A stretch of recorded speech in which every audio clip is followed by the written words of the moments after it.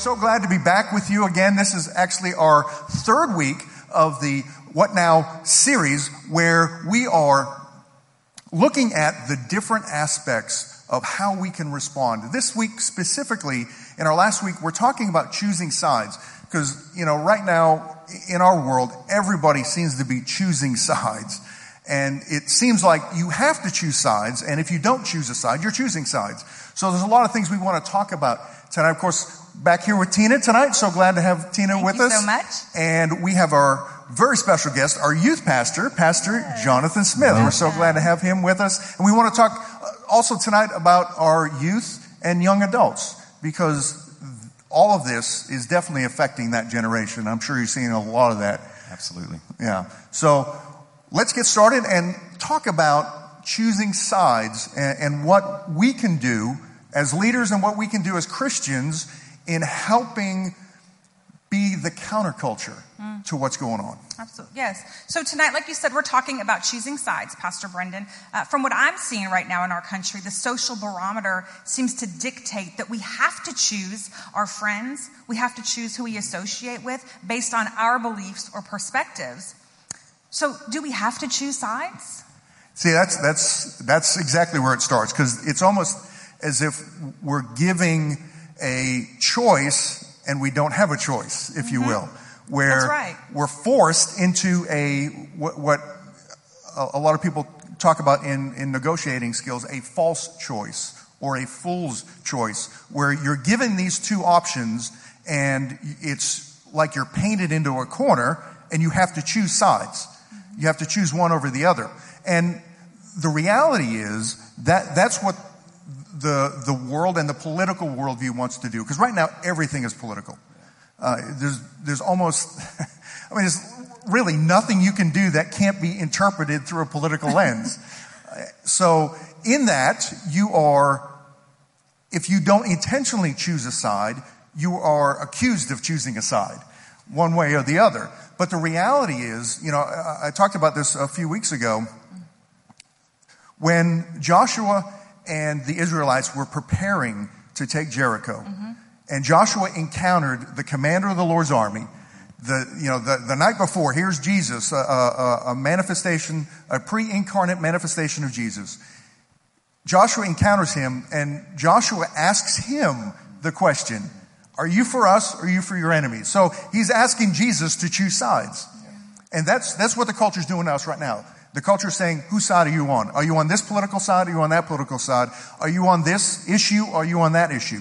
And the thing I love about Jesus' response is no. Just no. No. But thanks for asking. No.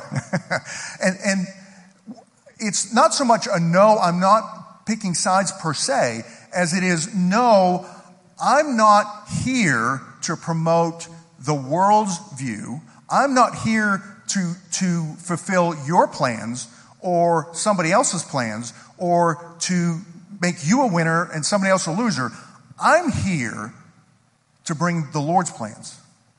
I'm here to bring the kingdom because he goes on to say, as the commander of the Lord's army, now I have come. See, it's a pivotal moment in Israel's history, and it sets the stage for the entire process of taking the promised land. So now, right now, here it is. It's the pivotal moment. Now I'm showing up. I'm here to advance the kingdom. I'm not here to pick sides. I'm not here to promote one person over another. I'm here to promote the kingdom and the truth of the kingdom. And in that, as believers, we have that same option, even though the world doesn't want to give us that option. And in fact, they just want to completely deny that option totally. But as believers, what we can do is say, no. I'm not here to pick sides. I'm here to promote the kingdom. I'm here to promote Jesus, because we want the kingdom to be promoted to both sides. Exactly. We want people on both sides of the aisle to have a transforming encounter with Jesus no matter what happens. So are you seeing that same type of false choice with, the youth? Absolutely. With this generation, the youth and the young adults, and let me just deal with those separately. I feel like with the youth, they're kind of just caught in between almost because, they're not at the age, the teenagers are not at the age to vote. And yet they're getting bombarded with political ads, primarily through social media. That's pretty much where they live. And, it's almost like they feel that they have to choose a side as well, but yet they can't cast a vote. And the problem is they're looking to the older generations and for guidance. And unfortunately, I feel like there's a vacuum in some cases where just because of our conversations, just because of our arguments, disagreements, and especially on social media, they're just innocent bystanders watching all this take place and in the back of their mind wondering, well, who's right and who's wrong? Both sides are making really good points. And, just like you were saying, I 100% agree with you. This culture is wanting us to choose a side. But as kingdom men and kingdom women, we primarily have to seek first the kingdom of God. And everything else flows down from that. If we're not seeking the kingdom of God first, then whatever the issues are, we're not looking at it through the right lens. And so, dealing with the teenagers, it's very important to teach a biblical worldview. And let them see rather than, well, because I have some kind of influence, because they're really impressionable. I have this influence, and if I choose one side over the other, you automatically have to do that, when that should not be the case. They should internalize it themselves, make their decision based on the Bible. And so that, to me, is exactly where we need to be. Now, when we deal with the young adults who do have the opportunity to vote, and there's many this year in these elections who did not have that opportunity 4 years ago, and they're making their voices heard loud and clear. I do believe there's a huge vacuum there as well, and I'm not putting this on the church. I'm just saying that this culture has done even though it's a misguided job, they've done a really good job of going after these people, after this age group, because they know they are voting. And for the church, our responsibility is, are we presenting Christ correctly? Are we presenting the truth, or are we presenting an opinion? Because at the end of the day, truth is always going to win out. Absolutely. Truth will prevail. Absolutely, yeah. That is definitely, yeah. You couldn't have I said think it better. we can end the service right with that. Yeah, exactly. Thanks for coming. Yeah. So, in talking about our disagreements with one another, because they're everywhere, how can I love someone past those disagreements? For example, how do I love my friend or family member who believes in abortion and homosexuality rights without promoting their beliefs or pretending that I support it? Or with someone that has adopted a different political worldview than me? How do I love them? That's a landmine right there. I mean, you're just walking through an entire minefield with that. Exactly. And again, I think it comes back to leading from the truth, because those have become political issues as well. The world of politics and our culture has turned moral issues into political issues and tried to say it's a political issue, it's not a moral issue. Right. Tried to steal it away, Yeah. and saying if you hold any particular viewpoint, you're making a political statement rather than a moral statement. Yeah. And again, that makes it really hard to love somebody who's different, because the political world says if you don't agree, you don't love. Right. And that puts you in a very tenuous position. But again, it goes back to the aspect of, from a Christian perspective, okay, yes, there is the truth of the Bible, and I know what the truth says, in regards to abortion or homosexuality, those types of things. Or it doesn't address political worldview, but it does address the moral issues that come up in the political worldview. So it always has to come back to, where is my source for truth? Right. It has to come back to that. Exactly. The world wants to say that there is no absolute standard. There is no absolute truth. That it's all relative.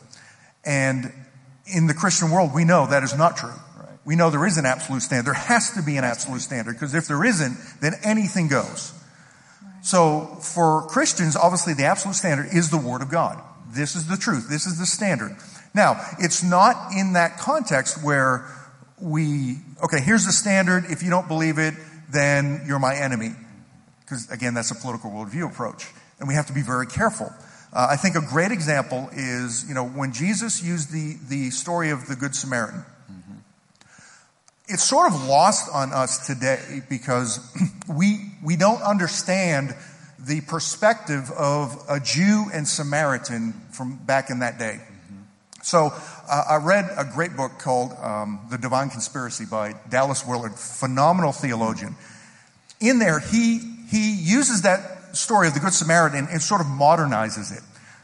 So if you're not familiar with the Good Samaritan, the story is a man was robbed on a road and needed help. And then 3 people go by, a priest, a Levite, and they both pass by because they were too busy. Here's the religious leaders, the ones who are supposed to be demonstrating the kingdom and compassion.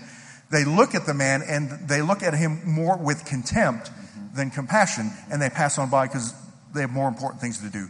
Then the third person is the Samaritan who comes by, patches him up, helps him, heals his wounds, takes him to a hotel, pays for his stay, and says, any other issues or any other expenses, I'll take care of it and go from there. So he had compassion on him. And he demonstrated a love of the kingdom that Jesus was trying to illustrate. Well, Dallas Willard in his book changes the Samaritan, and this will really bring it into our modern day viewpoint, especially from a Christian standpoint, and it'll really sort of peak, are we looking at things from a political perspective rather than the kingdom perspective? So Dallas Willard changes it from Good Samaritan to good Muslim. What if it was a good Muslim or a good homosexual or a good insert the name of a political candidate that you don't like? That's the viewpoint of the Jew towards the Samaritan. It was, there's no way that person could be good. And, here Jesus, at the end of that story, of course, he's answering a question and he asks the Jew, he says, who demonstrated love of a neighbor? And he said, well, the one that showed love. He couldn't even say the Samaritan. And, Jesus said, go and do likewise. So here's the aspect of how do we love people that are different and have different viewpoints or have different lifestyles or whatever. Number one is we serve them in the aspect of where they are and what they need in regards to loving them where they are to bring Jesus to them. Because a lot of times I think we want them to come to Jesus first, but we have to take Jesus to them in serving them. So, for example, maybe you have a friend or a family member, a coworker that has, these different viewpoints, and they're in need. I remember years ago, I was at a church. I had the opportunity to preach at a church when I was back in seminary. They used to send seminary students to the smaller churches that couldn't afford to bring in a big revivalist, so, they got stuck with us. So this particular church had been, it was now in a building, but they had been in a sort of a strip center, and the storefront they were in was right next to a strip club. Now, it was in a different state, so the laws were very different. And the owner of the strip club, when they moved into the building, decided to help them and bought them a field to play softball in. So, they willingly accepted the guy's money. But as I spent a week there and they started telling me about this guy, they were very, very negative about him because of, obviously, he's running a strip club and, he's doing all that stuff. And even the pastor would run this guy down. We were in a restaurant one day and the guy walked in and said, hey, how you doing? Introduced me to him. And he just ran the guy down. And I'm thinking, yeah, but you took his money. So one of the messages, the Lord put it on my heart and I thought, they're going to kick me out. But one of the things I said, and I don't remember the guy's name, but if you saw so-and-so on the side of the road with a flat tire, would you stop to help him? Because I guarantee you, Jesus would. And he would meet him in his need wherever he was. Doesn't mean he agrees with him, doesn't mean he approves with what he's doing, but it means that still, even this person I disagree with is valuable to God. And is worthy to be served in a way that God's love can be demonstrated in their lives. And I'm sure you see this with the youth and the young adults, because that type of situation no doubt comes up all the time. Absolutely. And you said a whole lot of good things. I actually want to know more about that book. It sounds like a really good book.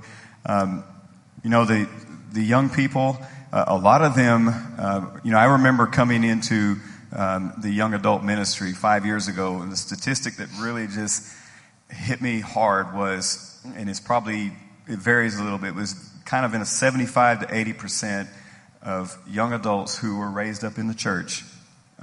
When they graduate high school, they walk away from the faith and the church altogether. And one of the reasons is because of things like this. We're so good about telling people what's right and what's wrong. But I think through the years, we've lost the sense of compassion in trying to have an understanding of where people are at and to meet them where they're at, because Jesus did that all the time. I think about Zacchaeus. Jesus is walking along the road. There's tons of people around him thronging up against him and, wanting miracles and these things. And this little guy is up in the sycamore tree. And Jesus took notice of him. And he had compassion on him and said, come down today. I'm going to eat at your house. And this was a despised man. He was a tax collector. He, stole money on top of the taxes and things and put it in his purse. And everyone despised this guy. And, he wanted to get up on the tree to get a closer look at Jesus because he was too short. And, he'd heard about him. And one thing I know that with the young people, they want to know, is Jesus really noticing them? And the way they get to notice him, or to know that he is noticing them, is we take notice of them, because we are the hands and feet of Jesus. And, your illustration about someone broke down on the side of the highway, with a tire that needs to be changed. I mean, we're not going to go up to them and ask, well, before I change this tire, what are your political views? Do you believe Jesus is Lord? That's right. I mean, no sane person would do that. Right. But yet, we take that and put it into our everyday context, whether it's family members, church members, co-workers, what have you. And we think that, I think we think we're the Holy Spirit, and we have to do the work of the Holy Spirit. I remember this guy I worked with before. He was very passionate about evangelizing and telling people about Jesus. He had the zeal. But the only problem is, or one of the only problems is, when it was time for certain people in the warehouse to go on their smoke break, he would follow them out there and tell them, you should not be smoking. And I said, dude, I appreciate your zeal and everything. I mean, you're a lot bolder than I am. But do you really think anyone is going to listen to the hope that you have if you're telling them to stop doing this and doing that? I mean, is that really the issue? It's really a heart issue. Right. And I think sometimes we focus on the outside rather than trying to present to them an accurate representation of Jesus. And we're all made in God's image. We're all human at the end of the day. And we all need love and affection. I mean, that's something God has put in us. But yet, sometimes our words and sometimes our actions, our inactions, start driving people away. And this young generation, a lot of them are leaving the church because our words are not matching our actions, and we're not showing enough action to begin with of compassion. Yeah, that is such a good point. Going back to it's a heart issue. Yeah. Because I think going back to the evangelism side, one of the things we inadvertently do is we communicate a gospel of works rather than a gospel of grace. Exactly. Meaning, until you clean up your act, God will not accept you. Right. And we do that by saying that we are not going to accept you. We are going to shun you. We are going to push you away because you're not worthy. Right. You think different than us. Mm-hmm. You act different than us. So you're not worthy of our love, which communicates then you're not worthy of God's love, because we are the representation of the kingdom of God. Right. And we forget that the transformation we want to see in them is not pre-Christ, it's post-Christ. Yes. The only way their lives can be transformed is after Jesus comes into their lives, not before. Exactly. So it's not rational theologically or kingdomly, if you will, to present the gospel in a way that says clean up your act so God will love you. And unfortunately, we inadvertently do that. When we participate in the cultural perspective the political perspective. So, when it comes to loving people who are different than ourselves, first of all, we demonstrate that, yes, you are valuable. Right. And you're not valuable because you do or do not act or believe in a certain way. You're valuable because you're created by God. Exactly. You're not an accident. Right. You're created on purpose for a purpose, which is what we talk about all the time here at Turning Point. Yeah. And here's how God can make a difference in your life.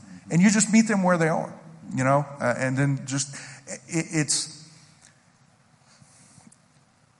an aspect of being willing to plant seeds rather than check off a box. Right. Yeah. Am I willing to allow those seeds to build and bear fruit over time? Exactly. Because some people, it takes years. Yeah. And if you're not hanging around, if you will, for when the harvest starts to show up, then you can't reap in the aspect of walking them into a relationship with Jesus. And sometimes that takes a long time. Can I add something? Yeah, absolutely. Well, I was just thinking about, you talked about pre-Christ, before becoming a Christian. I was thinking about this job I worked on. I'm going to tell you this short story. It makes me sound horrible when I tell about it but just keep in mind, this is before I knew the Lord. There was this one guy I worked in this laboratory, and there was one guy in there who was a Christian. And I didn't know anything about, the Bible, Christians, anything like that. I just knew that this guy, he was a little bit older than me at the time, and I was probably, 19, 20 years old. I just know that he was more out of his way than everyone else of being nice, and particularly to me. And being the background I came out of, I just thought it was fake. I was like, there's no way this guy can come in here all the time being happy and, just nice to everyone. And I'm ashamed to say it, but I used to pick on him. I used to mess with him because I was like, there's no way. I'm going to get this guy to break. There is no way he's going to be this happy. I'm going to make him angry, and I was the devil in disguise, obviously. Yeah, look at Tina's expression. But he made an impact on me. And I remember when I did get saved, I had already left that company. And when I gave my heart to Christ at the age of 21, I sought him out because he made an impression on me. I wanted to contact him and let him know what the Lord has done in my life, and that the joy I have now, that now I understand. I was ignorant. I didn't know, and I think his model was planting seeds. Because he could have easily shunned me and, act like he's better than me, but he did not. But the way he treated me in spite of how I was acting towards him spoke louder than words. There you go. Yeah, that's great. That is so good. Yeah. And that's, perfect example. I'd like to piggyback off that also. Okay. And I think this is important that we recognize this when we're talking about loving people pre-Christ. And you both know, and many of you at home may or may not know, but I came out of alcoholism. And I've been clean and sober now for almost 16 years, praise God. And when I look back on that time in my life, I always loved the Lord. Even from when I was a little girl, I loved the Lord. And I never knew how to love him. I always looked at the God like an angry God, and he was out to punish me. And I had to prove my worth. I had to perform to receive his love. And so that evolved into a life of very darkness for me, fear and alcoholism, drug use. And when I look back on that time, and I would try to find churches that I could go to, and I would show up some Sunday mornings, sometimes still drunk. But I still loved God. But there was never anybody ever who really took the time to love me or point out to me what I was doing wrong and what I could do differently and how I could get clean, because I wanted to be clean. I didn't want to be this way, right? And we know that that's what Paul says. I do what I don't want to do. Yeah. And it wasn't until I came here to Turning Point Church, and it was I think the first Sunday we came that you were going to share your testimony in CR. Yeah. And Ruben and I were sitting over there in the sanctuary, and I thought, this man is up there talking about the sin in his life, and I couldn't believe it, and it intrigued me. Yeah. And the love of Pastor Bob, and anybody who knows Pastor Bob knows he sees you. Yeah. He sees you, and he saw me that day. And that is what begun the transformation in my life, because somebody saw me and took the time to love me where I was. I think I was 16, maybe 30 days sober at that time. But that's important when we see those people on Sunday morning here in our church or anywhere that we are. We've got to be able to love them pre-Christ. Yes, We really do. Yeah, absolutely. Because a lot of those people want to be changed. They want to be changed, and they just don't know how. Yeah. And so I just felt like I wanted to share that with you. That's great. But let me move on, y'all. You guys ready to move on? That's great. Pastor Jonathan, I'm going to ask this question directly to you. What is your approach with the youth in regards to politics? Do you open the conversation up at all? And if so, how do you do that? Do you do it on social media? Do you talk to them in person? I know the services you're having. So how do you do that? Yeah, well, I definitely try to avoid social media with that. Just because it's just so open-ended and there's no context. You don't know the tone of where someone's coming from. It's just text. And there's so many things that get misinterpreted, and it happens. And so, if anyone comes up to me, and this doesn't really happen, honestly, with teenagers, asking my political views, I will share that with them as well. But it doesn't really happen. They'll come to me with issues like abortion or whatever, and I point them to the scriptures. And I'm not trying to tell them they have to agree with the scripture. I present the truth to them and let the word of God do the work, because the word of God has more power than I have. My words don't do anything. They drop to the ground. But God's word, he says, it does not come back void. And so when I present to them the truth of God, where you take a political issue, if you will, present the truth of God, what do you think the word of God says to that? I'll guide them, but what is the word of God speaking to you in this context? And 9 times out of 10, they're seeing it. And I want them to be trained and taught to go to the word of God themselves and not just rely on me. I'm not the source. God is the source. His word is the source. And so far as any, social media, no, I'd rather take that offline, have a conversation, whether it's an adult, teenager, it doesn't matter. And I do have those conversations regularly offline. But my goal is to present the biblical worldview. What does the Bible say? We can take all these political issues, and the Bible has the answer. The Bible tells us God's thoughts towards those. And I think that is the proper approach, in my opinion, to this generation, because they want the truth. I mean, you got so many, if you look at the news, it's really, really, really hard to find the truth. You really can't trust mainstream media today, because you'll see, and I've done it, I get on Google News and you'll see a certain particular event, and the big headlines are totally different. It depends on the source. It's a different context, a different view. And I can't agree with any of those views. I don't care what side they lead on. I want to lean on God's truth of His Word. And, that's kind of how I take it. What about you? Man, I could need to preach that on a Sunday morning in regards to taking it offline. Yes. The worst thing I think any of us can do is to get into a heated discussion or a discussion of any type of serious matter or substance online. It's the worst place you can do it. It's easy to do it too. It is. It's really easy to get sucked in, and because 99.99999% of all those conversations are not about a conversation. It's about me proving I'm right and you're wrong. Exactly. And they don't glorify God. No, not at all. Although they want to bring God into it, right? And prove that I'm right because God says this and this is my point and that proves me.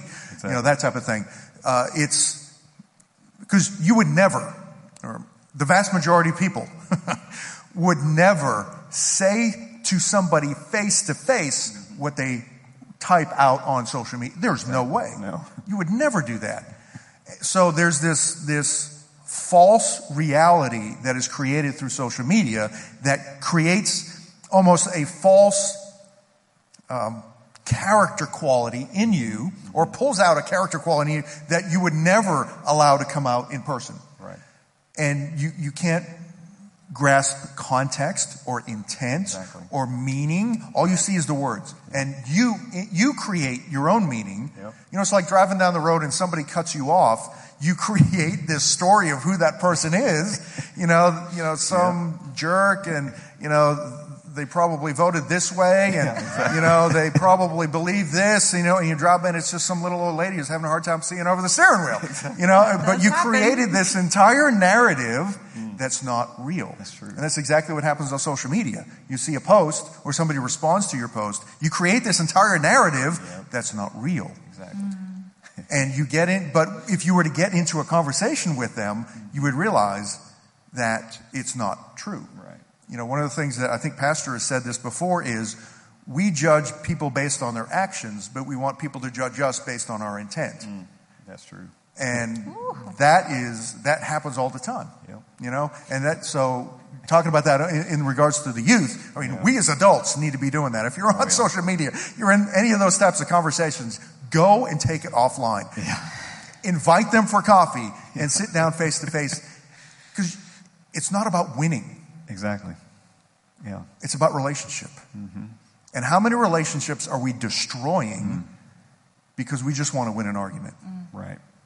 Yeah. And let me also say, for the older generation, and I put myself in that boat, and I think it's very important that we do not forget where we came from either, especially in spiritual matters, because I see a lot where we get really hard on young people who are in church, who are trying their best to live for God, and we know good and well we weren't living for God at that age. Amen to that. But we want to really crack down on them and be condescending in some cases. Sure. And I think it's just very discouraging, because I have these conversations and they get very easily discouraged and rattled, because there's chaos in this world, and they're just trying to find the truth. They're just trying to live for God. Yep. And yet, as older adults, I think we can do a better job, and I'm talking to myself as well, we can do a better job of supporting their walk with Christ, helping them, mentoring them, letting them know that, encourage them. Yeah. It's easy to point out the wrong. Everyone can do that.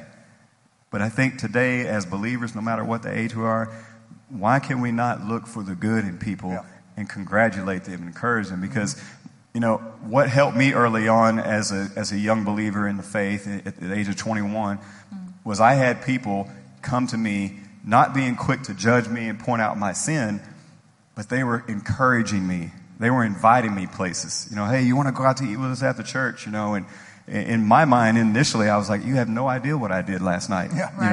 You really don't. You don't know my lifestyle. Yep. But they didn't care. Yeah. What they cared about was the sanctification process that Christ, the Holy Spirit, had brought in me.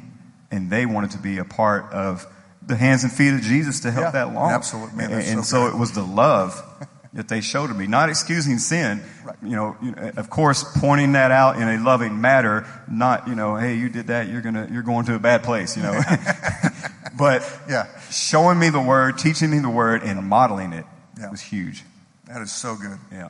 Yes, it is. From your observation, Pastor Jonathan, and your personal knowledge, is the division in the church affecting the youth? Is it affecting the young adults? If so, how? Yes and no. I think there's a healthy division, because Jesus said, do not think I came to bring peace. I come to bring a sword, set daughter against mother, son against father, and so on and so forth, because of the truth, right?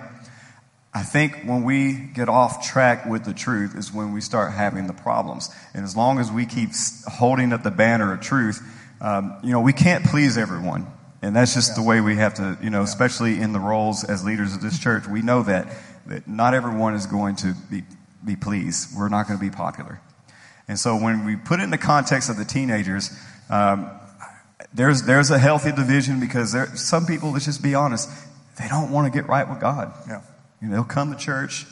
They don't really care. They're there for ulterior motives, but not to worship Jesus. But then also, yes, the unity in the body of Christ, in the bond of peace, Paul said, is so very vital, especially nowadays.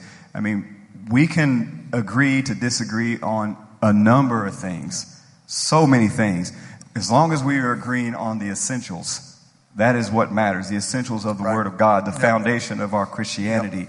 But when we start dividing and unfriending people on Facebook because they believe this political party is right and this one's wrong, and they start spewing their opinions, and we start unfriending people like the cancel culture or something, they notice that for sure.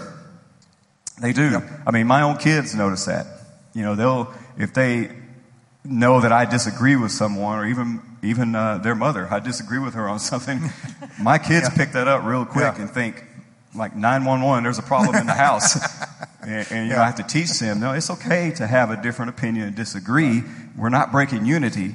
You know, I still love her. She still loves me. I still love so-and-so in the church. They still love me. We have this agreement that we still love each other, although we disagree on something. So I think it's both sides. But if you want to talk about what's going on right now, now more than ever, it's very, very important that the church stays unified on what the most important issues are. We can have various opinions. That's okay. But if we're not unified on the most important thing, namely the gospel of Jesus Christ, Jesus is the way, the truth, and the life, we're in big trouble. Yeah, absolutely. Man, that's good. Yeah. So let me ask you this. What influence do you see the church, our church even, having on the youth, especially those of us that have the different perspectives, and the different political... Right. There's quite a few teenagers in this church that just love coming to church. And I wish I had that when I was their age, but I was never brought to church or anything. They love coming to church. And all they want, the main reason they come is because of the friendships they've made. And they love worship. They love to worship God. I mean, there's a whole worship movement, as you know. I think far as just our church and the influence we have on them, I think we have a great influence on them. And I think it's a really good influence. I would never say we have a negative influence, because Pastor Jeff and all the teachers here, we preach nothing but Jesus. That's right. You know, Jesus is above our opinions. He's above all these affiliations. He is who we have given our hearts to, and I think it shows, not just in our talk, but it shows in our walk. And I guarantee you they see that. They do see that. Tina, you know, Pastor Brendan, you know, I mean, teenagers come up to you every now and then. You know, you've got some that probably have come to your house before because of your kids and things like that. And to see godly people that are older living this faith out, because a lot of them, believe it or not, are coming from households where it's not lived out. And I hear so many times teenagers saying when they come, they look forward to coming to church. When they come to church, they feel at peace. That's the word I hear all the time, is peace. Well, and I don't know what's going on in their homes or at school all the time, but I do know that Jesus said, my house should be a house of prayer. My Father's house, a house of prayer. And we obviously know prayer brings forth peace. Peace with God, peace with each other. And we are a house of prayer. We are a church that believes in prayer. That's right. And modeling that out, it has made a big impression on these youth. You know, they'll tell all the time. They look at the adult worship team, and you know, it's just like starstruck almost. They really look up to the people in this church, and I think it's attributing to the standard that Pastor Jeff has put in this church with the Word of God. Yeah, that's great. That is great. I think that's important to those of you who are watching this, to know that what he just said was that we as a church are bringing these young people, these youth, peace in their life. Peace, yes. And that says a lot about you. So thank you. Thank you so much for that. You mentioned cancel culture. Oh, yes. And so I think that's a newer movement, I guess, is a safe word to say.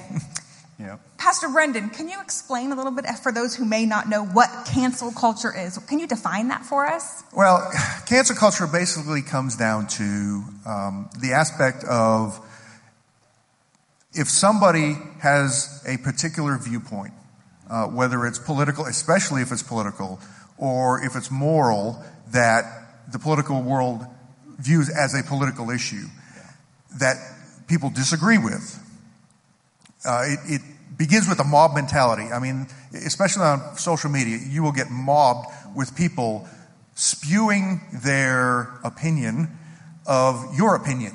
Yeah. And it even goes beyond that to where, a great example of cancel culture would be a few years ago when the CEO of Chick-fil-A just happened to mention, it was not the focus of what was going on, it just happened to mention he believed in the biblical definition of marriage. Yeah. And we see this huge backlash of people boycott Chick-fil-A. And there's been many others, people who have made a political decision or they work with a political party or whatever, and this whole mob comes out and wants to cancel their business or get them fired from their position or whatever. That's on the big side. The side that is across the board with everybody is, you've talked about it as far as, unfriending somebody on Facebook or unfollowing them or the thing that is consistent, that a weapon that everybody tends to use now in cancel culture and beyond is just pure character assassination. Is you have a particular viewpoint or a particular opinion, and they assassinate your character. They don't address the issue. They just assassinate your character, saying, whatever they say to try and demean or demote your opinion because they disagree with it. And that's basically what cancel culture is. And it's rampant. Oh, yeah. I mean, it is rampant. And I mean, there are people in this election, there's a lot of talk about the secret voters who wouldn't talk to anybody about who they're voting for because they're afraid of being canceled or they're afraid of people knowing their opinion and coming against them, assassinating their character, that type of thing. So it is rampant everywhere. And I'm sure especially with the youth and the young adults, because they spend, I'm sure, they grew up with social media, whereas we didn't necessarily grow up with social media. That's a norm for them. Yeah. So it's almost just a part of their culture. Yeah, absolutely. And for cancel culture to be part of that, I mean, it can be, especially for now.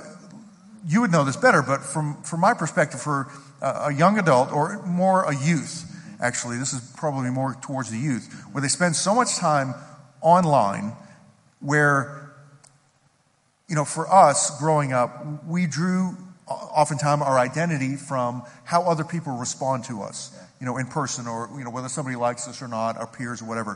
Where you're getting that now online, whether you're liked or followed or whatever. To have the cancel culture mob come after you is got to be devastating.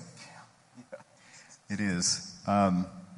You're right. We didn't grow up with the social media. Thank God. I mean, it's just beyond me. But when you have things that are trending, you got these boycott hashtags and things like that, and they become trending, and they're right at the top of the feed, and it's on their minds. And a lot. What I'm finding nowadays, and doesn't matter what age, a lot of people do not do investigating on themselves. They don't research themselves. They just take a boycott of a certain product or person or whatever and just take it as gold, as a standard. Like, well, everyone else is doing it, I'm going to jump on board and do it too.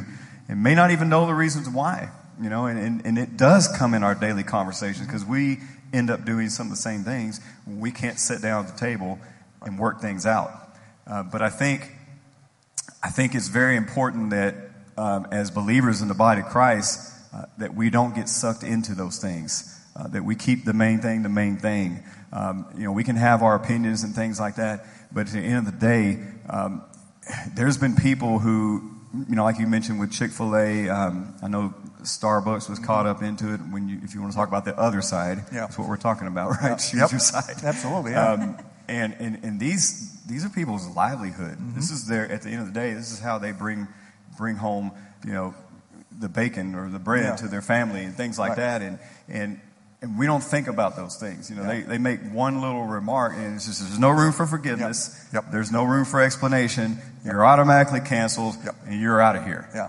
And for the generation that we're facing now that's grown up into the social media era. Social media has become a platform to express their feelings, express their thoughts. And unfortunately, these platforms of social media will take those and they become trending because everyone's talking about it. And then you get more talking about it and you get more. And it begins to become a movement. A momentum is built upon that. And everything is just canceled. I mean, if we really, as Christians, I think we should really examine this. We can go around and I guarantee you some of the clothes we wear, stuff we drink, stuff we eat. If we wanted to be really hard line and staunch about it, we would probably be living, I don't know, in a desert by ourselves with nothing. If we really went back, you said the secret voters, if you went back and you knew and you had a hard line towards one political party and their issues, and you're like, well, I would never support that product again. I'm sorry to say, but you're going to be alone by yourself and destitute. And if that's what you want to do, that's fine with me, but it's not fine with me. I mean, I'm gonna walk in the love of God and choose to pick my battles where I can, but I'm not going to put that off on this culture. I'm not going to tell any youth, well, you shouldn't be drinking at Starbucks. Don't drink coffee at Starbucks because they believe in this or whatever. I don't think as believers we need to push our opinions and our personal beliefs off on anybody else. This is what the Pharisees did. They had their own man-made laws and felt like if you don't stand up or measure up to our man-made laws, then you're disappointing God. And this generation, they take what we say and what we do more than we think. If we're giving their opinion and we're a respected man or woman of God, they may think, because they're not doing the research most of the time, they may think, oh, this is what the word says. I can't measure up then. You see what I'm saying? Sure. So how do we as Christians refrain from promoting cancel culture by either doing those things, shutting down conversation, unfriending, unfollowing, blocking on social media when someone disagrees with us? And again, well, it goes back to really in what you're talking about. We kind of talked about this a couple weeks ago. Especially social media. Social media is sort of a magnification of all these issues to the nth degree. Stuff that goes on in person is magnified 10 million times on social media. But ultimately, it comes down to a heart issue. Exactly. Social media is not the issue; it's the heart. That's right. And going back to the aspect of the Good Samaritan story is, yes, we see these things in the culture or with companies or with individuals that we disagree with and that are not biblical. But one is, are we holding a pre-Christ individual or a company that is not built on biblical values to a biblical standard and expecting them to hold that line where they are not, maybe run by people who are not Christian, whatever. And we're trying to get them to hold a biblical standard when, oftentimes we ourselves don't hold biblical standards. But also, what is our goal? What is our goal in regards to unfriending or canceling somebody? Is it to prove that we're right, you're wrong, and, we don't care that your position puts you in a position where your eternal destiny could be in serious jeopardy? Am I more interested in this person's relationship with Christ, their eternal future, God's love for them, or am I more interested in my opinion, my perspective, my political viewpoint in regards to what's going on? Because, that's a great point when you're talking about the whole cancel aspect when it comes to companies. If they don't do what I think, then I'm just going to somewhere else. But we forget that a company is just people. And, the person at the cashier stand doesn't care about all that stuff. They just want to feed their kids. Exactly. Or the restaurant we go to and the server is there busting their butt to work 3 or 4 jobs because they're trying to go to school and, they're single parent and all this other stuff. We don't investigate Yeah. what's going on behind there. Now, that's not to say we don't stand up for truth. Right, That's not to say that at all. But in that whole aspect of cancel culture, we got to go beyond just the issue to look at the person. I think that's what we have to do. Yeah, absolutely. So I have one final question, but I think that it's safe that we could probably camp out here for a little while, Pastor Brendan, if that's okay with y'all. What are some practical ways that we as believers can take to ensure both our words and actions are fostering an environment of unity and love as opposed to jeopardizing our Christian influence? And I think that, kind of encompasses the entire night that we've talked about. Sure. But so, what now? Yeah. Now what? Yeah. Go ahead. Well, again, and again, I'll go back to what we talked about a couple of weeks ago in regards to it all starts with our own relationship with Christ. Mm-hmm. The only way I can have unity with other people is if I have unity with Christ. Exactly. And it's not just the salvation issue. Right. It's an aspect of growing in Christ. Because you mentioned, in your testimony where, yes, you love the Lord and you wanted to follow him, but there was this disconnect. Mm-hmm. Completely. And all of us, to one degree or another, I still have a disconnect with the Lord to one degree or another. It's not where it used to be, but it's still nowhere where it needs to be. Now, that's not to condemn anybody and to say, well, you're obviously not where you're supposed to be, what's wrong with you? No, not at all, because God doesn't do that. Exactly. God comes to us right where we're at. Yes, he does. And he says, okay, this is where you are. Let's take another step forward. Let's take the next step forward. And it's just one step at a time. But to take that one step, we have to be willing to put ourselves in a position to experience the transforming power of the gospel of Jesus Christ, the transforming power of the Word of God, and the power of the Holy Spirit to transform us from the inside out. Yeah. And I think too often we forget that transformation is not external, it's internal. Exactly. It has to start inside. Yeah. So unity, if we want to walk in unity, we have to be in unity, first of all, with Christ in the sense of we have accepted that free gift of salvation. But we're also walking in unity with the Lord on a daily basis. Yeah. We're allowing the Word of God to renew our minds. Be transformed by the renewing of your mind. Paul talks to the Corinthians a lot. And, in 1 Corinthians, he says, hey, look, I would love to speak to you as spiritual people and give you the meat of the Word, but I can't because right now the only thing I can give you is the milk of the Word, the basics, because you're walking as a carnal person, because you're walking in division. You're walking in hatred. You're walking in cancel culture, if we were to move it into today. Those things are manifestations of the works of the flesh, not the fruit of the Spirit. Right. So if we're walking in the works of the flesh, by its very nature, we're going to be divided. Yeah. The only way to walk in unity is through the fruit of the Spirit. Exactly. Love, joy, peace, patience, kindness, goodness, faithfulness, gentleness, self-control. Yeah. Those things are what bring unity. So if we want to be in unity as a body of Christ, it has to start with me individually. Yeah. Being in unity with Christ every day and growing in my walk with the Lord, allowing Him to transform me in a way I can take the next step. Yeah, absolutely. Yeah, we really, really need to spend time with Jesus all the time. Not just in our devotion time, but carry Him all throughout the day. Because Jesus always had unity with the Father. And the reason He had unity with the Father is because He did the works of God. He did what God had called Him to do.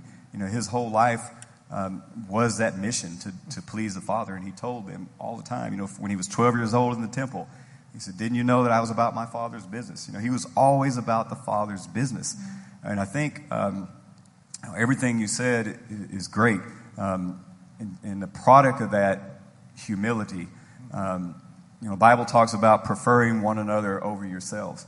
And, you go back to what you said a while ago. We're not trying to win an argument, not trying to win the dispute, but display the love of God, display humility that, hey, look, these are my views. You have your views, but I'm not trying to win an argument. I will bow out. It's fine. At the end of the day, we can't let pride get in the way to make us feel like, well, you know what, you're my enemy now, or, because you have an opposing view. That is not walking in humility. That if we can't hear people out, then I don't believe we are walking in the love of God. We're not walking as Jesus did. Yeah. Because the woman at the well, I mean, he talked. He had a conversation with her. He didn't come over there and start condemning her, and he dealt with the sin, but he had a conversation with her, and like we said earlier, he met her where she was at. And I think it's really important that we walk in humility and love and also forgiveness. Absolutely. Geez, how many times have we? You talk about cancel culture. No kidding. We're totally done with people. And I've seen Christians this way. And I'm like, how does that happen? Think about the mercy that God showed toward us. While we were yet enemies of God, Christ died for us. That's right. Come on. We've done so much to him, and we still do much to him. But yet God's love is steady. It doesn't change. And if we're going to call ourselves Christians, the model, the representation has already been there. But we need to at least spend time with Jesus every day, so that in prayer and in the word and in worship, we are being conformed more and more like him and not us. Because those are the ways of the flesh. Absolutely. Yeah, that's great. That's so good. So the main thing. That's right. Remember, I think it was Peter Lord used to say that on the radio. I used to listen to him when I was growing up as a Christian. The main thing is to keep the main thing the main thing. Exactly. I used to hear that all the time. I used to love that. Exactly. You talked a moment ago about taking that next step. And I think it was 2 weeks ago we talked about for people who are wanting to get to know the Lord more and begin to walk that out, really get to know who God is, who they are in Christ. And you talked about spending time in the Word, that daily time in the Word. And so they took that step. What would their next step be? That's great. That's absolutely. Because and that's a great point, because it's not a one and done type deal. When it comes to the discipleship, and as we come to the end of our conversation here, that's a great way to talk about what is the next step. Okay, we start with obviously the gospel. And we respond to God and say, yes, I want that free gift of salvation. I want that forgiveness that covers me and washes away all my sin, my guilt, shame, and condemnation, so that I'm not canceled. And Jesus accepted me. And now I begin that relationship through that daily time in the Word and in prayer and in worship. And now, as I do that, where do I go beyond that? What's the next step in that? And I think one of the things you hit on is the humility aspect. Because the flesh is always going to want to promote ourselves. One of the dangers of the sin nature is we want to draw our identity from either our actions or the opinions of others, how we're doing on social media, all those things. We tend to draw our identity from, or we draw our identity from our opinions or our political position or our viewpoints or whatever, versus drawing it from the gospel. So in order to be able to walk in humility, we have to be walking in a gospel identity. Because the gospel identity is the only identity that does not need anything else for us to be whole, complete, and worthy in his sight. Amen. I can mess up all day long, and in Christ, when I come to him and ask for that, humble myself before the Lord, my worth is not tied to my mistakes. Amen. It's tied to my relationship in Christ because of his sacrifice on my behalf. Amen. And the only way I can keep doing that is through that daily relationship. But as I grow in that daily relationship, what is going to happen is the Lord, through the power of the Holy Spirit, through the power of the Word, is he's going to change those desires that I have. You talked about the desire to drink, and I had that desire for pornography for years. And it overtook me, and I couldn't get out of it, no matter what I did. I went to many different people, said, hey, well, how do I get it? And I just couldn't get an answer. Well, part of what I discovered through the Celebrate Recovery process was I was looking for an external transformation, not an internal one. Because everything up to that point always seemed to come back to try harder. Yeah. You just need to hunker down and just try harder. What's wrong with you? Just try harder. If you were a real Christian, you wouldn't be doing that. Those type of things. Yep. Versus, you know what? I can't do that. Mm-hmm. The reason I'm in this position I'm in is because I can't do this. Right. If I could, I wouldn't need Jesus. And there may be a lot of you out there that are in a position right now where, you have accepted the Lord. Maybe you've accepted the Lord many years ago, and you are trying in that walk with the Lord right now, but you're struggling and you're stuck and there's something that's eating your lunch. I want to tell you right now, from my experience, and I know from Tina's experience through Celebrate Recovery, that the Lord not only wants to, but can deliver you. And that deliverance is not an external one. It's an internal one. Amen. That deliverance doesn't begin with action. It begins with desire. God begins to change that desire in you. That Philippians 2:13, for it is God that works within you to will and to act. And another version says to not only give you the desire, but the power to do what pleases Him. So God changes those desires. As you continue to, in that daily relationship, you begin to see those desires change. And as those desires change, part of what we need to do is humble ourselves before the Lord and allow those desires to lead us. Rather than, because those other desires are still going to be there, they're just not going to be as loud. That's right. But now we have a choice, okay? The Lord gives us, we talked a couple weeks ago about that response ability, the ability to respond. Amen. And part of that, in that context we talked about, was repentance. Yeah. So repentance is not just a matter of coming to the altar and confessing your sin. That's part of it, right. But it's not the totality of it. Exactly. So when you leave the altar, what do? Okay, that's when we go back and we continue this daily relationship. But even beyond that, as we begin to experience this transformation of our desires, transformation of how we think, and the perspectives that change, is we need to begin to allow those things to lead us. Yes. And we begin to take those steps and walk in them. And as we walk in them, that is repentance. Amen. It's not a one-time thing. That's it's right. An ongoing. People say, I've repented. There's no such thing as repented. It's not past tense. It's ongoing. I'm repenting. Yes. Every day I don't go look at pornography. I am repenting. Amen. Every day you don't go drink. You're repenting. Amen. And it's ongoing. It never stops. Right. Every day that I don't do the things that I used to do, I'm repenting. And I'm walking in repentance. And there's still things today in my life that still need to be worked out of me, that the Lord continuously shows. And that aspect of repentance needs to continue. And that goes back to that 2 Chronicles 7:14. Mm-hmm. If my people. Yes. See, we want the world to change, right. But God is calling us to be the ones to lead the change by humbling ourselves, praying and seeking His face, turning from our wicked ways. Well, how do we turn from our wicked ways? It's through repentance, and it's through the power of Jesus and His Word. And that's how you today can walk in repentance. I just encourage you right now that if there's something eating your lunch, if there's something in your life that you just can't seem to get rid of, get before the Lord. Humble yourself before God.